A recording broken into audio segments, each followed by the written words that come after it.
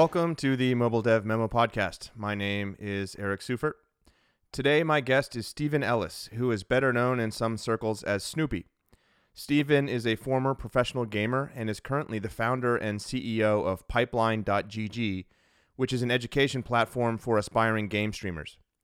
As a pro gamer, and then as an employee at Facebook working on its game streaming product, Stephen saw the challenges that streamers faced in building and monetizing audiences, and he started Pipeline.gg as a means of helping anyone to become a game streamer. I had dinner with Stephen recently and was impressed by his background, and I invited him onto the podcast to discuss the economics of game streaming, how cooperation between game streamers and game developers can be improved, and how the landscape of game streaming platforms is changing. Please enjoy this conversation with Stephen Ellis. Stephen, welcome to the podcast. How are you? I'm good, man. It's a wild time, but I can't really complain. You know, things are going well on the business, personal side, so feeling good. Got in the best shape of my life throughout this last 6 months, so feeling pretty good about it. I'm happy for you. I'm not in the best shape of my life, but I just started a kind of more intensive workout regimen. My wife got me a number of sessions with a personal trainer. And so I'm speaking to you today in like just immense pain. Was that your first session? Yeah, I did. Well, I mean, I've worked out, you know, kind of regularly since I've been in college, but this is like the longest stretch I've gone without going to the gym, right? Since basically March. And so my wife got me like a 3-month multi-session kind of package with a personal trainer. And it was unreal. Like I honestly, like at the end of it, I just did the first one on Tuesday. I thought I was going to throw up. It's a game changer. That accountability and being told to show up and do it. That was actually why I got in the best shape in the last 6 months. My buddy ended up staying with us because he just moved from the UK to the US. So he stayed with us and he's big into fitness and he essentially became my personal trainer. We got quarantined together and he just kicked my ass like 3-4 days a week. Yeah, I mean, this guy I just never done that kind of like high intensity type of training. Usually I always just lifted weights, right? Which is like, you know, 4 or 5 sets of 5. And so, you know, you take a long break and you check your email in between. And this guy was like, nope, you got a minute. And then you're sprinting again. Are you doing like a 30-minute blast session or like an hour? Hour. So I'm only doing 30 minutes, like high intensity 30 minutes. And that's enough for me. Well, so this guy was like, given your goals, you have to do an hour every time. Like if you want to accomplish what you want to accomplish in 3 months, you got to do an hour. So I was like, okay, let's do it. I look forward to seeing you in 3 months. Yeah, let's see, man. Workouts aside, I'm glad to be chatting with you today.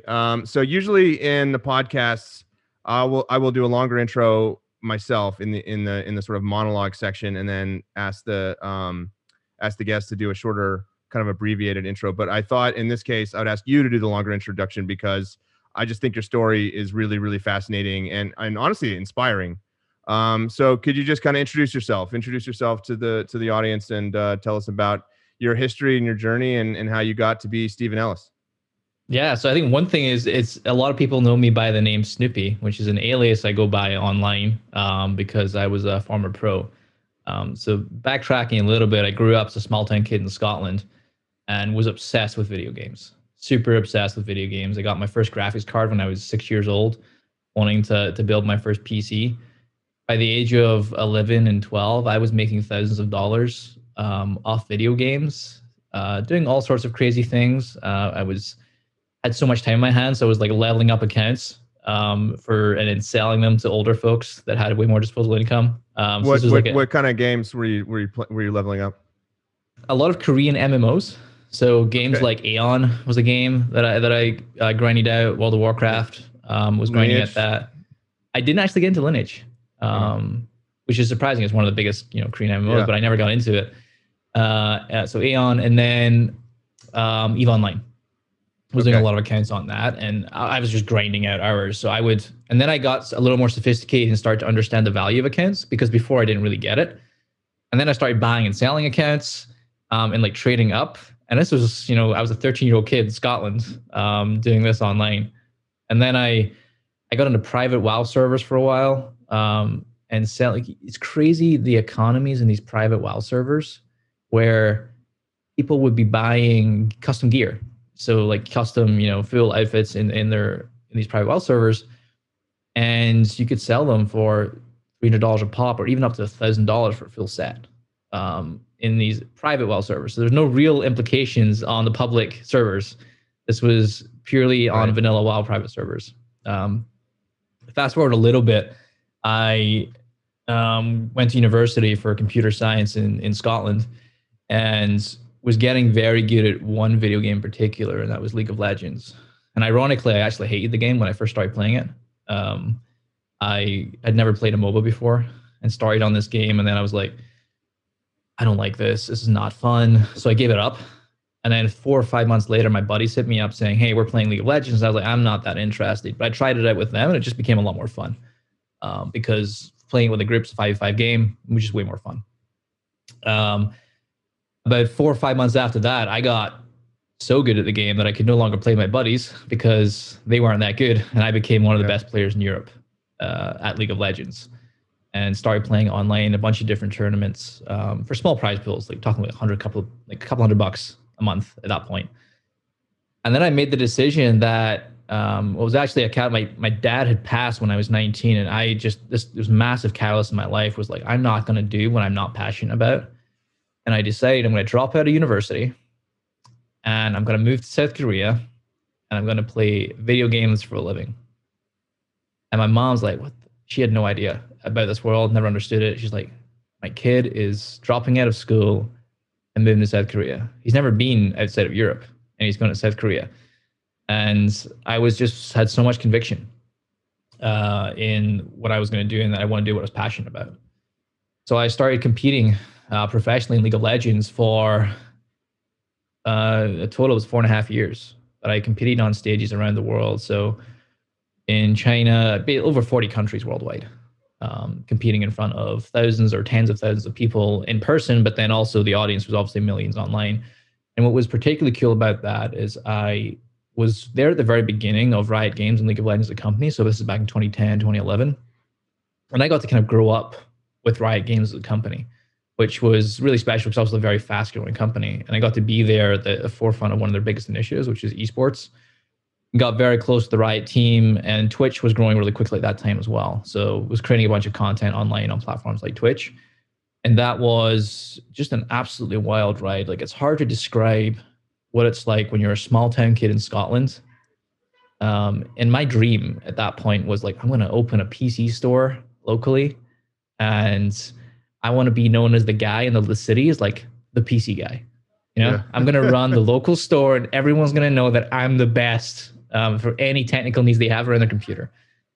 And that was my kind of aspirations. And then suddenly I was just thrust into this global spotlight in front of millions of people, and I had to grow up very quickly and learn a lot about so many different things. And it was absolutely incredible. Because it was a 5v5 game, I also took 4 other teammates, and we were essentially a band of brothers, and we were all teenagers or in our early 20s. And we were just all exploring the world. All over the world, yeah, my teammates. I had some from Germany, some from the Netherlands, some from Denmark, and we just were growing up together.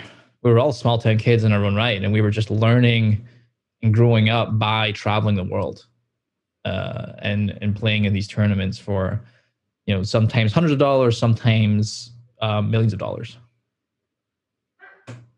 Wow, and. Kind of just total aside, but I knew we were doing. We had scheduled this like a couple weeks ago, this call, and I was watching the Queen's Gambit, and it kind of reminded me of I don't know if you've seen it yet, but it was it's number one show on Netflix. It's incredible. I told anyone listening, go check it out if you haven't seen it yet. Yeah, and it just reminded me of your story though, because we met in person a couple months ago. You were in Austin, and you were just kind of walking me through your background. And I just was watching this show, and like, this is like Steven. He's, what's chess, right? Or what I mean? Like, oh, chess looks like an interesting game. I should play, or whatever. And then, hey, walking into that initial tournament, in the college, and you being like, what do you mean? What's a rank? Or and then all of a sudden, I literally had my CRT and my tower on my back, getting a train from Scotland down to England to play in the local tournament. And Yeah. it's that documentary and other ones like it. I have such a empathy for the character, because Mhm. it is extremely relatable. It's the Yeah. passion, the it's not even just passion, it's obsession that you have to have when you're competing. I mean, League of Legends had 100 million players monthly, and we had to be in the top 100 Right. of that, to be competing at the level we were. Yeah. And can you kind of walk us through that kind of, so you did the pro gamer stage, and then can you kind of walk us through the kind of net, because you've had multiple, now entrepreneur stage, and there was like a middle stage. Can you walk us through like the middle stage, the post pro gamer stage? Yeah, so a big thing for me, even when I was competing, I was really interested in how the industry worked. I was negotiating my own contracts and really trying to understand how the economics of the industry were made up. And following my playing career, I really wanted to get in behind the scenes. So less on the talent side, but more shaping the industry itself. And that led me, I worked in a startup for about a year before Facebook approached me and said, hey, we would love you to come and run our esports division at Facebook. And quite frankly, I had so much autonomy for like 6 years of my life. I was like, I don't really want to join a company like Facebook. They're so big.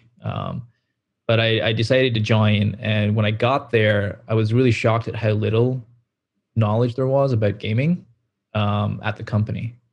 And what's ironic is it was the first $1 billion that Facebook ever made was from video games before ads was even, their business unit. Yeah. And I realized that there was just a lack of knowledge. They really neglected games for about a decade, since the kind of Zynga, Farmville IP, like those days. And I came in and I was like a team of 3 people. And it was doing like a couple of $1 billion in revenue still, the business at this point.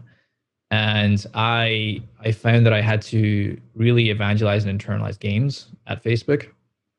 And I actually realized that esports wasn't going to be enough to really excite Facebook. I mean, they're a $500 billion market cap company. They're doing so many cool things in different industries across the world. It had to be bigger than just esports, because esports is about $1 billion industry. And that's when I was able to take over our gaming video strategy at Facebook, which was focused on live and VOD, in gaming. So got the opportunity to pitch to Zuck and the rest of M team about what we were building on the video side, and he loved it. And that really reignited the energy and passion for games at Facebook back in 2016. So I'm super proud of that. There's still a lot of work to do, don't get me wrong, but there is a real passion and an amazing team behind games at Facebook that just wasn't there prior to 2016. And we set out to build. So I started on the partnership side and I moved over to the product side in the latter half of my career at Facebook. But in building a video platform, we only had 480p video, at 30 FPS on your. You can barely hold up your phone and get a good feed on your phone. Right. Which, if you're trying to serve the gaming audience, that's just not going to cut it. We also had no way to monetize on the platform, so we were asking content creators to make content and not get paid for it, and that just wasn't the model they were used to. Especially when they're coming from platforms like YouTube or platforms like Twitch. Yeah. So, I remember speaking to a room of like 300 creators in Los Angeles. And I was telling them that we're building at Facebook Gaming, and rightfully so. A lot of them weren't interested because we didn't have this core functionality. And one guy in particular, he was a YouTuber, had some videos go viral on Facebook, and he's seen the potential of the platform. And his name's Snowman64. He's actually my co-founder today. And we essentially co-developed a lot of the programs and product at Facebook, and really built it into a viable platform now where tens of thousands of creators are making money on Facebook. What was the pitch back then? I mean, because if there's no sort of monetization potential, is it just exposure? It is exposure. There is some element of you're going to bootstrap the platform, so you'll seed some money to, solve the chicken and egg problem. We needed content creators to serve that content to the audience. So we definitely bootstrapped it and had some minimum guarantees that we would have for content creators to actually want to make the switch, while in parallel we're building some of the core monetization functionality they would expect. And that's a wild ride, by the way. Rolling out monetization products, not just in one geography, but every geography around the world, given the scope and size of Facebook, is quite a trip. Yeah, I bet. Okay, so you're at Facebook, so that's kind of, that's act 2 of your career to at that point, and then you moved into act 3. Yeah, Act 3 was more of a question of when, not if. I always wanted to build my own company. And I was getting a bit of itchy feet I was like Facebook for 3 years. I was getting a bit itchy feet. Like I want to go build something new. And myself and my co-founder David that I just mentioned, there was one thing that really frustrated us about the content creation industry that we'd observed over the last 10 years or experienced firsthand ourselves. And that's that the top 1% of the industry, which me and him were both a part of, get a ton of support and a ton of help. Whether that's CFPs, CPAs, agents, managers, lawyers, nutritionists, psychologists, just an army of people around you when you're at the very top of the industry. And that's because there's a financial incentive to do that. Whether they're taking a percentage of revenue or they're charging you $100 an hour. And we quite frankly made a ton of mistakes throughout our careers. My face is still on a mouse pad in Southeast Asia. 8 years later, being sold, and I'm getting nothing for it. I just screwed up, signing the wrong contract. Right. I messed up my taxis for the first couple of years, and so do pretty much most creators do this. Right. And there's just a bunch of mistakes that you make along the way. And for us, we wanted to create a space where we could help a lot of content creators, the existing ones, but also all the net new content creators that come in space, avoid many of the mistakes we made, and then give them a better shot at being successful. And the other thing was, as a content creator, it is really difficult to connect with other content creators. It's an extremely broken process. And this is true in different industries, but it's even more pronounced in content creation. The only way you can meaningfully connect with another content creator is going to an event like, let's say, a TwitchCon. Mm-hmm. Happens once a year. 90% of content creators can't afford to fly out of San Francisco and go to a TwitchCon. And even once you're there, you then have to try and network amongst 100,000 people to make a meaningful connection with a content creator. Outside of that, you're relying on a platform like Twitter to handle your networking as a content creator.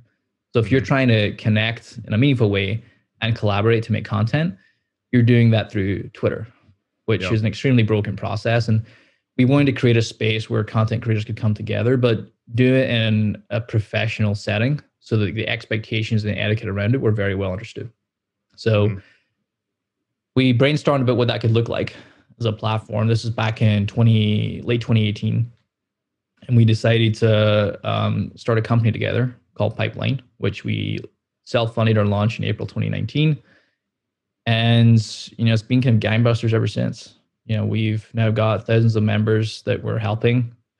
We are at the very beginning of our journey. Quite frankly, there's so much more that we want to accomplish and do.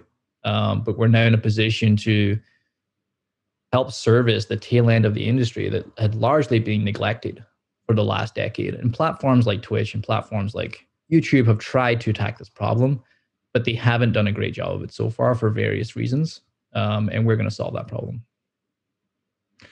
I think that's a really great place to kickstart the discussion, because I wanted to talk to you about the kind of middle class of streamers, right? Like the middle class of creators.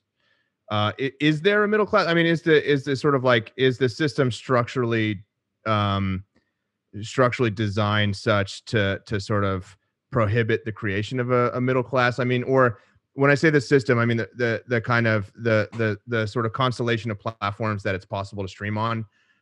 Just given the kind of natural distribution of viewership, right? Like you hear about like power laws in kind of like any sort of like kind of social network type product. And is it just that, does that kind of preclude the existence of a middle class? When does it take a kind of pipeline type, concerted effort to be able to sort of organize people that aren't necessarily immediately motivated just by seeing all the money that they're making?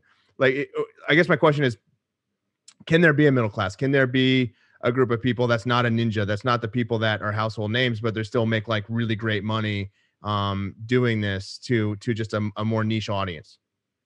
Absolutely. 100%. Ninja's making 30, 40 million a year. You don't need to make 30, 40 million a year. And there definitely is, historically in the streaming space, there was only a handful or one viable platform, which was Twitch in the West.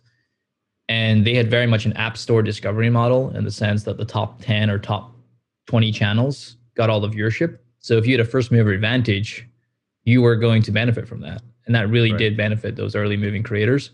And a lot of the viewership did skew to the top 1% of content creators on Twitch. Over time, that's actually gone a lot better. And we're seeing the distribution of viewership move.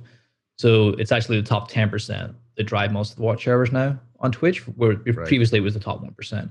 And we're seeing that skew more down to the tail so that we can actually create a healthy middle class. The challenge is that a lot of the content creators, especially new content creators, are relying on the platform itself to solve that problem for them. And the reality is that unless you have that first mover advantage, you need to get a lot more creative about how you're going to drive viewership and find success on a platform like Twitch. And it is very much a cross-platform strategy. And you're going heavy into not just content creation, but into marketing, into building systems around your business, a lot of different things that historically weren't necessary because it was a much less competitive market as a content creator. Mm-hmm. And I think that's the important thing moving forward that a lot of these content creators need to realize is it's not just enough to be good at video games and stream.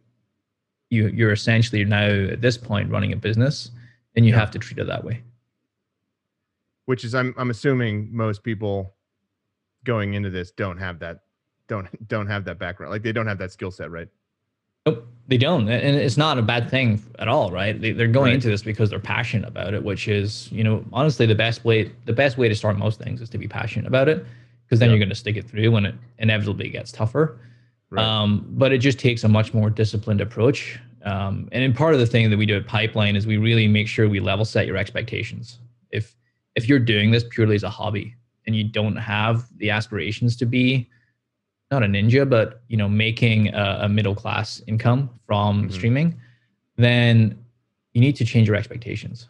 Like, why are you trying to cram in 5 hours every single night of going live if you're not like actually trying to set up to be a middle class creator and like turn this into a profession? A lot of creators that we see are typically working their regular 9-to-5 job at the moment, right?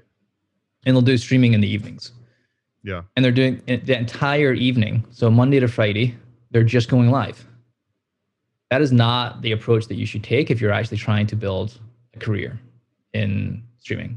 It's the number of hours live is not going to help you. You actually have to think about, how do I grow on other platforms that are less time consuming, whether that's Twitter, Instagram, YouTube, things like that. Things that are not hour in, hour out. Yeah, I actually, I'm totally blanking on his name right now. Harry Stebbings. Do you know him? He's the English kind of podcast host. He hosts a podcast called 20 Minute VC. Anyway, he's blown that thing up. I mean, I don't know how many listeners he has per episode now, but it's got to be, hundreds of thousands or potentially even millions. And he talked about the other day on just on Twitter, not in this podcast, but about how like if there's like any given episode takes an hour to record, he puts 10 hours into marketing it, right? Like it's the actual recording of the content's the easy part, right? It's just thinking through some questions and then recording it and then editing it lightly or maybe even outsourcing that. And then the hard part is, okay, now I've got to get people to listen to this and go find listeners for this. And I'd imagine that like a lot of people probably get pulled into streaming for the wrong reasons. It's like, oh, I can make money playing video games. That's awesome. Right. And the rationale is I'm playing games. Why don't I just stream it? Because I can make money. And that's just, it's just not how it works. Right. And not realizing that there's the sort of like the sort of the substance of the iceberg below the waterline is like marketing yourself, creating a kind of brand identity, doing all the hard editing work. 'Cause you actually told me something when we had dinner that I thought that was really interesting. It's something like, what was it, like 80% of all of streaming views are async or like pre-recorded, edited. So you take that 5-hour stream session and you just do the highlights, right? And like 80%, was it something like 80% or just the highlighted the distribution of watch hours, which is the consumption of content, about 15% of it is live. Right. And 85% of it is video on demand. Predominantly, YouTube is a winning platform there. And as a content creator, you really have to think about your time and how you're leveraging that. And again, to Harry's point, when you record that live session, it's like, how do I then cut that up and get that on platforms like TikTok or Twitter or Instagram? Yeah. How do I then make clips on YouTube? The one thing that's really cool about live content specifically is it monetizes at a much higher rate than these other platforms do. So that's one thing to keep in mind. For ever broadcast on live, it actually monetizes at a much higher rate. Right, because people are subbing or they're just donating. It's the direct fan monetization. Yeah, it's the direct fan monetization model. Whereas everything else is primarily ran off ad revenue, or maybe some sponsorships. But the fact that what's unique in live is that there's this high propensity for people to donate and actually monetize the fan itself. Right. And that's a really important tool. And one of the reasons that live content's been so successful is that they can make money directly off the fan versus relying on the platform to share. Because they want the shout out, right? That they want the shout out from the streamer. That's it. It sounds wild. It really does. And it's crazy how the kind of platforms have evolved over the years. In the beginning, like when we first started live streaming, it was all about ad revenue. Yeah. And then they realized that the business model around ads for live content wasn't that great. Because you have this moment in time where there's like 1,000 people watching, and then you can serve ads to that 1,000. But even if you might have had, 200,000 uniques during the course of that live, but you only serve the ad at the one moment in time to that 1,000 people. Whereas in the VOD world, you can serve that ad at any point. Everyone's going to see that ad. Yeah. So the economics around ad revenue were in the early days, were a little more challenging for live content. Yeah. And then it was like, we need to find a way to incentivize content creators. And that's when this tipping culture came up, where you could essentially just say, hey, I want to give Eric $5 because he's creating me a ton of great content and I just want to support him. And then startups started to recognize this happening and started to go, okay, how can I really incentivize the fact that this person is donating, and I'll make it pop up on the stream. Mm-hmm. So I donate $5 to Eric, and it actually pops up on the overlay on the stream and says, hey, Steven just donated $5 to Eric. And I might be able to put a little message in there and say, hey, Eric, love the content. Yeah. And this started this behavior of tipping, and it became so voracious that there's actually like, minimums now and like how much you can tip to stop the spamminess of it. Yeah. But it started off a whole tipping culture, and it became one of the in the early days, predominant revenue sources for content creators was purely off of tips from fans. What you mentioned something about the kind of success as a streamer is being kind of divorced from just the expertise as a gamer, right? Is that because just something that made me think about this the other day. I was watching a stream on Facebook, and I'm really big into Warzone, and this guy just sucked. I mean, he was like barely better than me. But I mean, I was watching, and the whole thing is like, because you start out and he's walking through his loadouts, and you're listening to him, and he was just like an entertaining guy. He just had like a funny bone. He was really funny, but he wasn't joking. He wasn't like telling set up punchline jokes, but he was just funny. He was just like entertaining to listen to. And he's going through his loadout, and he's going through the warm up, and then he's going, he's on the cargo plane, and so you're watching him for like 5-6 minutes, and then he just drops in, and he just immediately gets killed. And I'm like, I could do that. That's not better than me. I could get killed right off the cargo plane. You know what I mean? Like that's not any no one's watching this guy for his skill, because I could be streaming this exact same game, right? And he's talking about his equipment and stuff, and it seemed like there's two parts of it. I just kind of want to get your thoughts on this. First, he spent a long time just talking about his equipment, and the evolution of his equipment over time, and it just felt like he was it was almost like there's a little bit of like a pyramid scheme element to it that I was perceiving, because it's like, well, this guy is just like teaching how other people how to stream. Right. And like, they're probably maybe listening because, they want to get tips on how to stream. And maybe that's part of how he aggregates his audience. And the other part was he was just a showman. He was just really entertaining to listen to, but not all that great at the game. I mean, he definitely wasn't like a top player, right? He probably doesn't compete in tournaments. He was just entertaining. How do you feel like, how far could you get as a streamer, right? So you're not a pro gamer. You're just entertaining. You're just a showman. Could you make a big career out of that just on those qualities alone? Absolutely. Esports esports and tournaments and things like that, that's about 17% on a good month, 30% of live viewership. It's actually predominantly entertainment based content, and it's really important for viewers to stick around and become very retentive, and to build up that solid base of 1,000 fans that are going to monetize. It's really important that you have an entertaining quality about you. Being good at the game it helps. Don't get me wrong. It can help mask some of the other stuff that you're not good at. And then as you do that, Malcolm Gladwell, like 10,000 hours, as you stream more and more and more, you can get better at the entertainment side, but the lack of gameplay will make up for it. And some people just index on other things. The index higher on the funny, entertaining part. Some people are just super disciplined, and they'll make the content. They'll market themselves, and they'll do that consistently, and that can help them get an edge. The reality is you do not have to be good at video games to become a video game streamer. It is absolutely not a mandate. You can do so many different things that are not like playing. For example, you can play ranked gameplay, which is you're competing against other people, or you can play fun game modes, and make it about a much more creative. You can play games like Fall Guys or something like that, where it's just much more entertaining and much more easy to watch than, I got to be better. I got to hit this rank in this game. And it's actually as a content creator, it's more liberating to not have the pressure of having to be good at the game. If it's understood that you suck at the game, the pressure that takes off of you is phenomenal. And I don't know about this guy in particular, but I mean, part of it is that he's willing to put in the work, right? He's willing to buy the content. He's willing to be disciplined. He's willing to do this every day or every other day.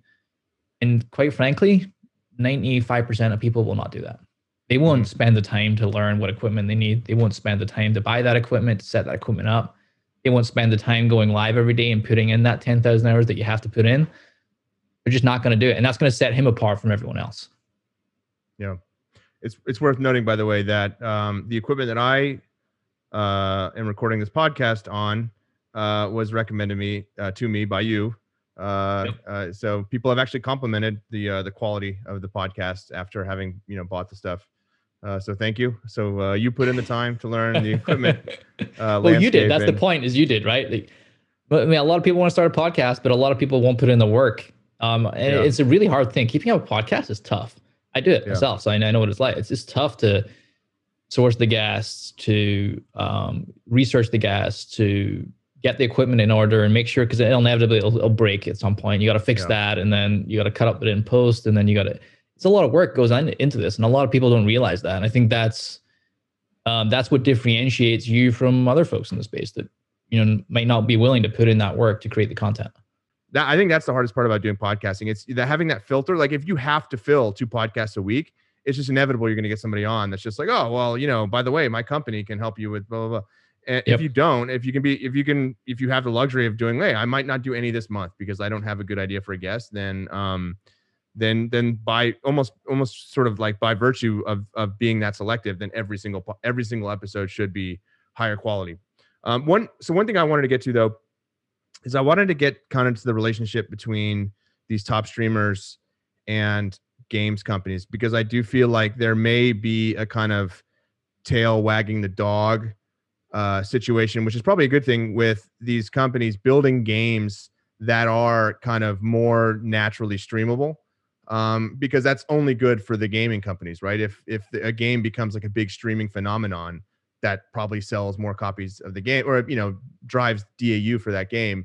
How good? I mean, are there relationships? Do these game companies have relationships with top streamers? Are they kind of reaching out, trying to get? Tell me about the dynamic between games companies and streamers.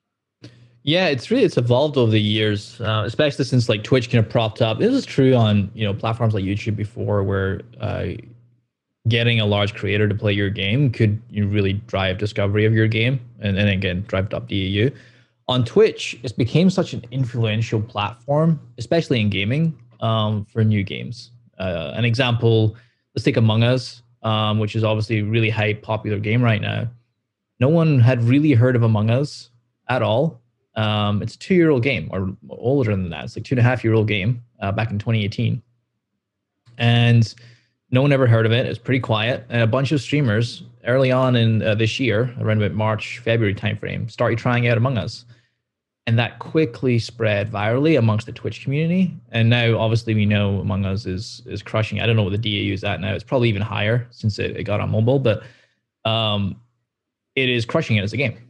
And game developers have realized the power in activating influencers, especially on Twitch, because you can create a moment, like a moment in time, like a big marketing push behind your game.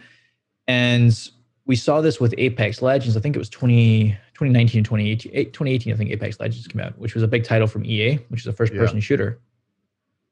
They went to some of the top agencies in the space and spent about $5 million, which is a fraction of the overall cost of the game. And they would have spent that on traditional marketing anyway. Yeah. And they just went to some of the biggest streamers and they went to the agencies like Loaded, CAA, WME, and paid someone like Ninja, $1 million to go stream their game. And that game became the most talked about game for a good part of 2018. And while they still have to solve the problem of retention over time, it is a moment in time that you can create. The challenge that's happened is since that activation, especially in 2018 with EA, it's became super competitive. So a lot of game developers are now vying over this talent. And now like the prices are getting pretty astronomical, where if you want someone to play your game for an hour on stream, it could cost you $50,000 for a top Twitch streamer. And it is very hard you can see some of the ROI on that, but it's very hard to pull it, especially as it's becoming more and more common. It's kind of watering down the value of those activations for game developers. There's different relationships that have evolved over time. I think what's better is if creators love your game and they're really motivated in creating content around playing your game already. I would think about how I can support them as a game developer. How can I build programs or incentives or unlocks within my game for them? So a great example is Riot Games runs what's called the League Partner Program. I think it has about 7,000 creators in it. And what they do is they'll give the creators like fully unlocked accounts. So they can show off all the coolest things in the game, all the coolest skins. And then this creator's like, great, I don't have to spend several $1,000s on this. I'm getting all the latest stuff right away. And then it's a win for Riot because they're now advertising all the latest skins on their platform. They might even give the creators early look at future patches. And they'll say, this is what's coming out in the game. Check it out. What do you think? And they might actually bring them into influence game design as well. And I think it's really, the activation model, if you can try it as a beat, I wouldn't put your sole marketing strategy on, let's go big with top tier influencers. I think you're better going further down the pyramid, working with smaller creators, and then finding the ones that really love your game and actually helping build and develop those. I think that bit about game developers actually kind of bringing the influencers and the streamers in and asking them like, hey, help us make a game that will help you to aggregate audience in streaming it, right? Like what do people want to see? What kind of experience would be the best to stream and be the most entertaining to stream? Help us build that. I think that's like a really interesting approach, because I mean, I've just seen so many game companies kind of flop with the, hey, we built this game and now we're just going to go and we're going to like contact 5 streamers and ask them to either stream it or like more often it's influencers. They'll just get like influencers who are either, maybe they are game streamers or maybe they're just, famous people on Instagram. And that I've just seen that not work more often than I've seen it work. I think the hard thing there is, go ahead. The hard thing there is, as a game developer, and you'll be much more deeper in this than I am, and some of your listeners will, but is how much are you balancing making a game spectatable and watchable versus how much is the game fun to play? Right. And if you overinvest on making the game spectatable, you might underinvest on making the game a great game to play. Right. And I think that balance is really important because it is a challenge. Like Riot suffered for this for the longest time. Quite frankly, it just sucked to watch League of Legends for many years. In the early years, it was a horrible game to watch. And for some people, it's still really hard to watch. But if you get into the game, it's super fun. And I think it's really important that you draw that line between making the game itself fun and deep. Else you're going to spend a bunch on marketing, you'll get a bunch of players, and then they'll fall off a month later, or even less than that. I think that's a great segue into a different topic, which is, do you think mobile game streaming is a growth opportunity? Because I think mobile games tend to not be really fun to play for like longer stretches, or it's just hard to play for longer. I mean, just the design of free to play mobile games a lot of times prevents you from playing for a long stretch, right? Unless you're spending money to do that, to sort of get past gates and stuff. Do you see that as a growth opportunity? I'm really bullish on mobile games and streaming. Really? I think the TAM is hard to ignore. The fact that there's so many players on mobile games, Mm-hmm. and it's actually one of the fastest growing live streaming verticals, especially in Southeast Asia and Latin America, where it's more native on mobile, and got games like in India, like PUBG, that are growing incredibly fast, or Call of Duty mobile as well, are growing incredibly fast. The one thing that's really interesting is when people are streaming mobile games, they'll be using their mobile phone, and playing on the mobile phone, but they'll actually be streaming from their computer. Right. So they've got a full desktop setup with, foot paddles and stuff. They're like actually controlling their stream with foot paddles because their hands are on the mobile phone playing the game, and then their feet are using control paddles to switch scenes and things like that on their stream, or interact or like play music or whatever it is. And there's some nuance around that, but because the content creator will get burned out, like playing a lot of mobile games, but they don't care because they're getting the audience, and the TAM is so big. There's such an interest in seeing people play Call of Duty mobile, or seeing people play PUBG mobile.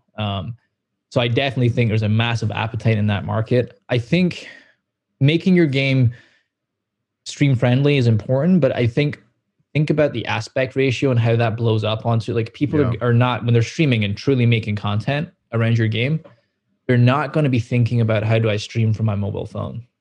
Yeah. They're going to be thinking about how do I leverage my mobile phone to enhance that on a computer or on the cloud.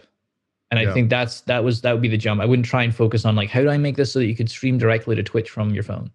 Because the reality is, if someone's streaming directly from Twitch on their phone, the actual broadcast is not going to be that entertaining. It's not going to be that fun. Yeah. Yeah. I used to be a fan of, or I guess just a kind of regular player of Vainglory. I don't know if you ever played that on, played it a little bit. Kind of mobile MOBA. And I actually went to an esports tournament one time in London at the O2 Center. And I was like, how is this is not going to be exciting. This is going to be boring. Like just watching, because you are just like watching people bent over their phone. But actually it was really exciting. They did a great job. And obviously there's a lot of production that goes into it that makes it more exciting, right? They've got, lights and announcers and stuff. But I mean, just, knowing the game really deeply and then watching people play it live in real time was exciting. But I don't think it would have been exciting, to your point, if I was just watching, like, they had a big screen in the middle and the two teams on either side. If I was just watching that screen, if I only had kind of visual access to that real estate, I don't think that would have been that exciting, right? But just to see the kind of real life kind of setup. And so, I mean, to your point, I think, if you're even if you're on mobile, I guess it does make sense. Never thought about it, but you'd probably want to be kind of streaming from a separate vantage point, right? Because that's just going to make it more real and more exciting. Yeah, you want to switch, you want to alternate and mix it up, right? I mean, it's the exact same in esports for League of Legends, right? It's the idea of someone sitting on the computer playing it is not the most engaging thing, but when you start to zoom out and create moments and up the production value, and that comes back to our earlier point, which was, it's not enough just to play the game or be good at the game and stream that.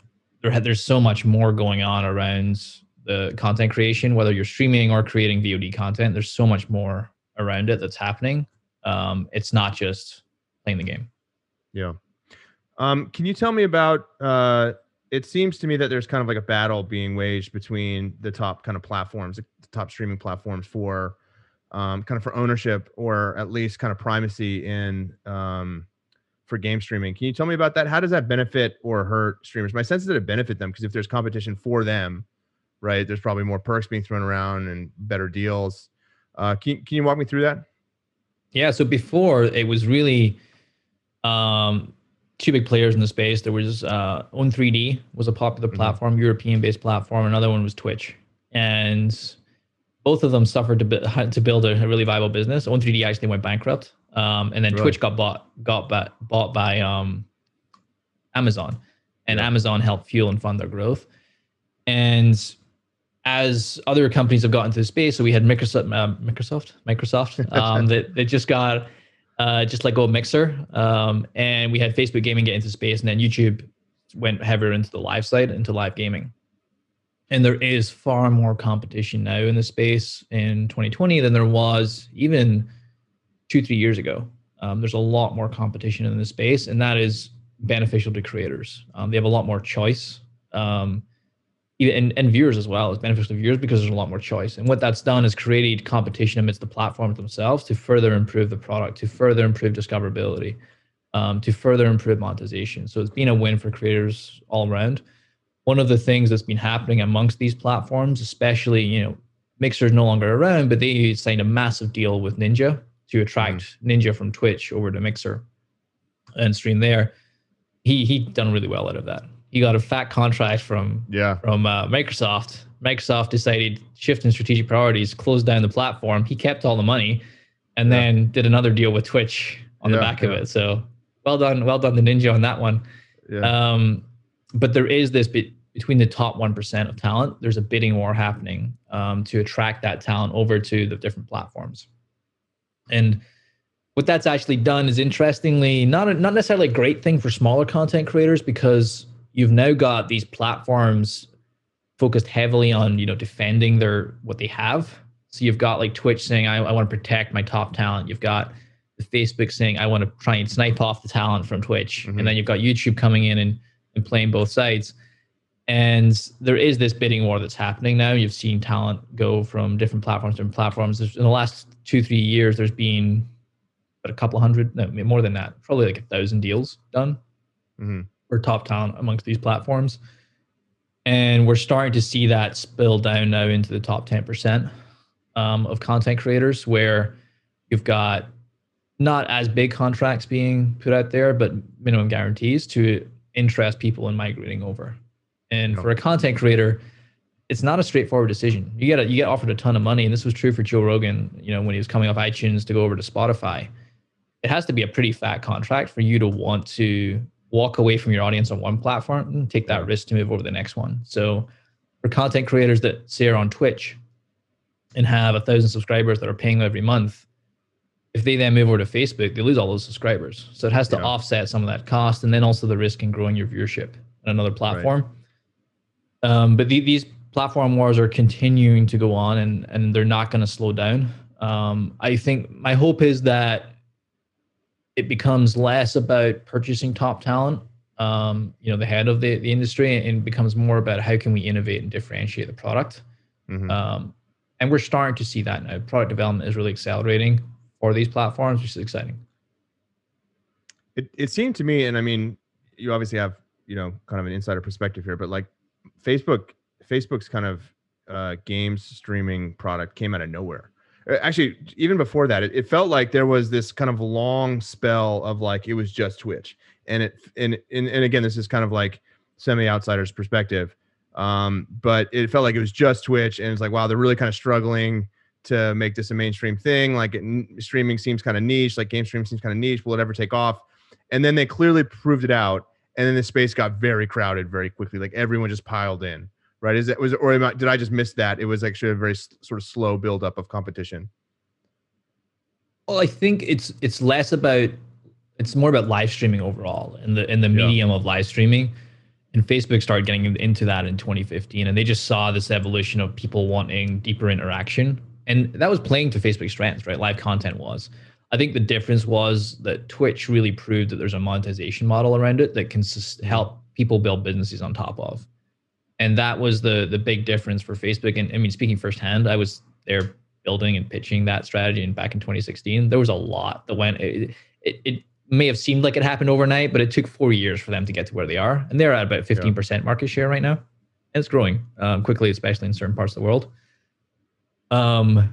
But it really is a long effort. It wasn't necessarily just an overnight thing where everyone get in it. These platforms have been working at this for a while.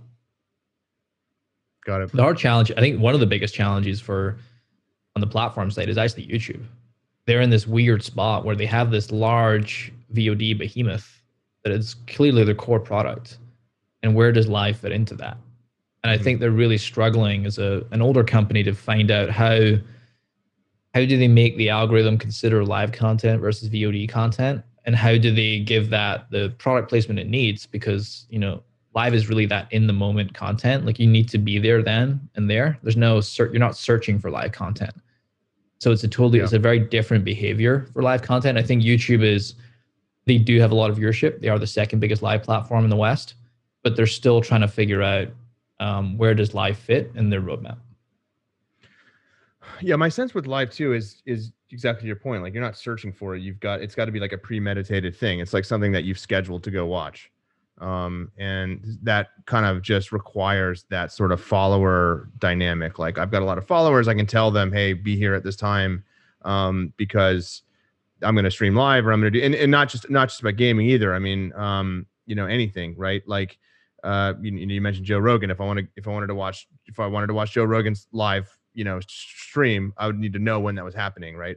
I guess does he still do that now that he's on Spotify, or does he still do the YouTube live stream?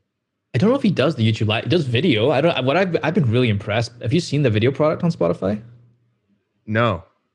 So Joe Rogan has all of his videos now are on Spotify. So really? I didn't know that. When you boot up the podcast, you're getting his videos in stream in the podcast.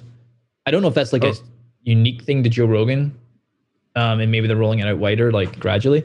But I've enjoyed it because I never used to watch his, unless it was like a one-off I would watch on YouTube. But now I can actually see the videos, see the person that he's interviewing natively in the app. Yeah. Okay. Wow, that's wild. Cool. Yeah, he just interviewed, kind of have it on the mind today because Dave Chappelle had been in town through yesterday. I guess he's leaving today, and he just did like these random impromptu shows across Texas. He did 3 in Austin. He's doing 2 in Houston, I think. But I mean, he announced them, and within 30 seconds or whatever, they were sold out. Like, I wanted to buy tickets, and I saw I think I was like really quick to see the announcement, and I clicked on, and it was like site down, like refresh. I came back like 30 minutes later, and it was sold out. Anyway, he was on the podcast today. Steven, thank you so much today for your time. I really appreciate your insight. I really appreciate hearing your story. Where can people find you? Where can people learn more about you and connect with you?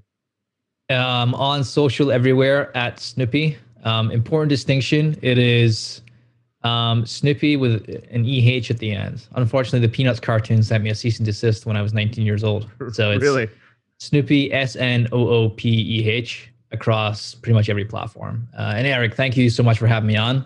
It was been a blast. Absolutely. And pipeline.gg, right? Yep. Want to find out more about Pipeline, or you want to become a content creator, head to pipeline.gg.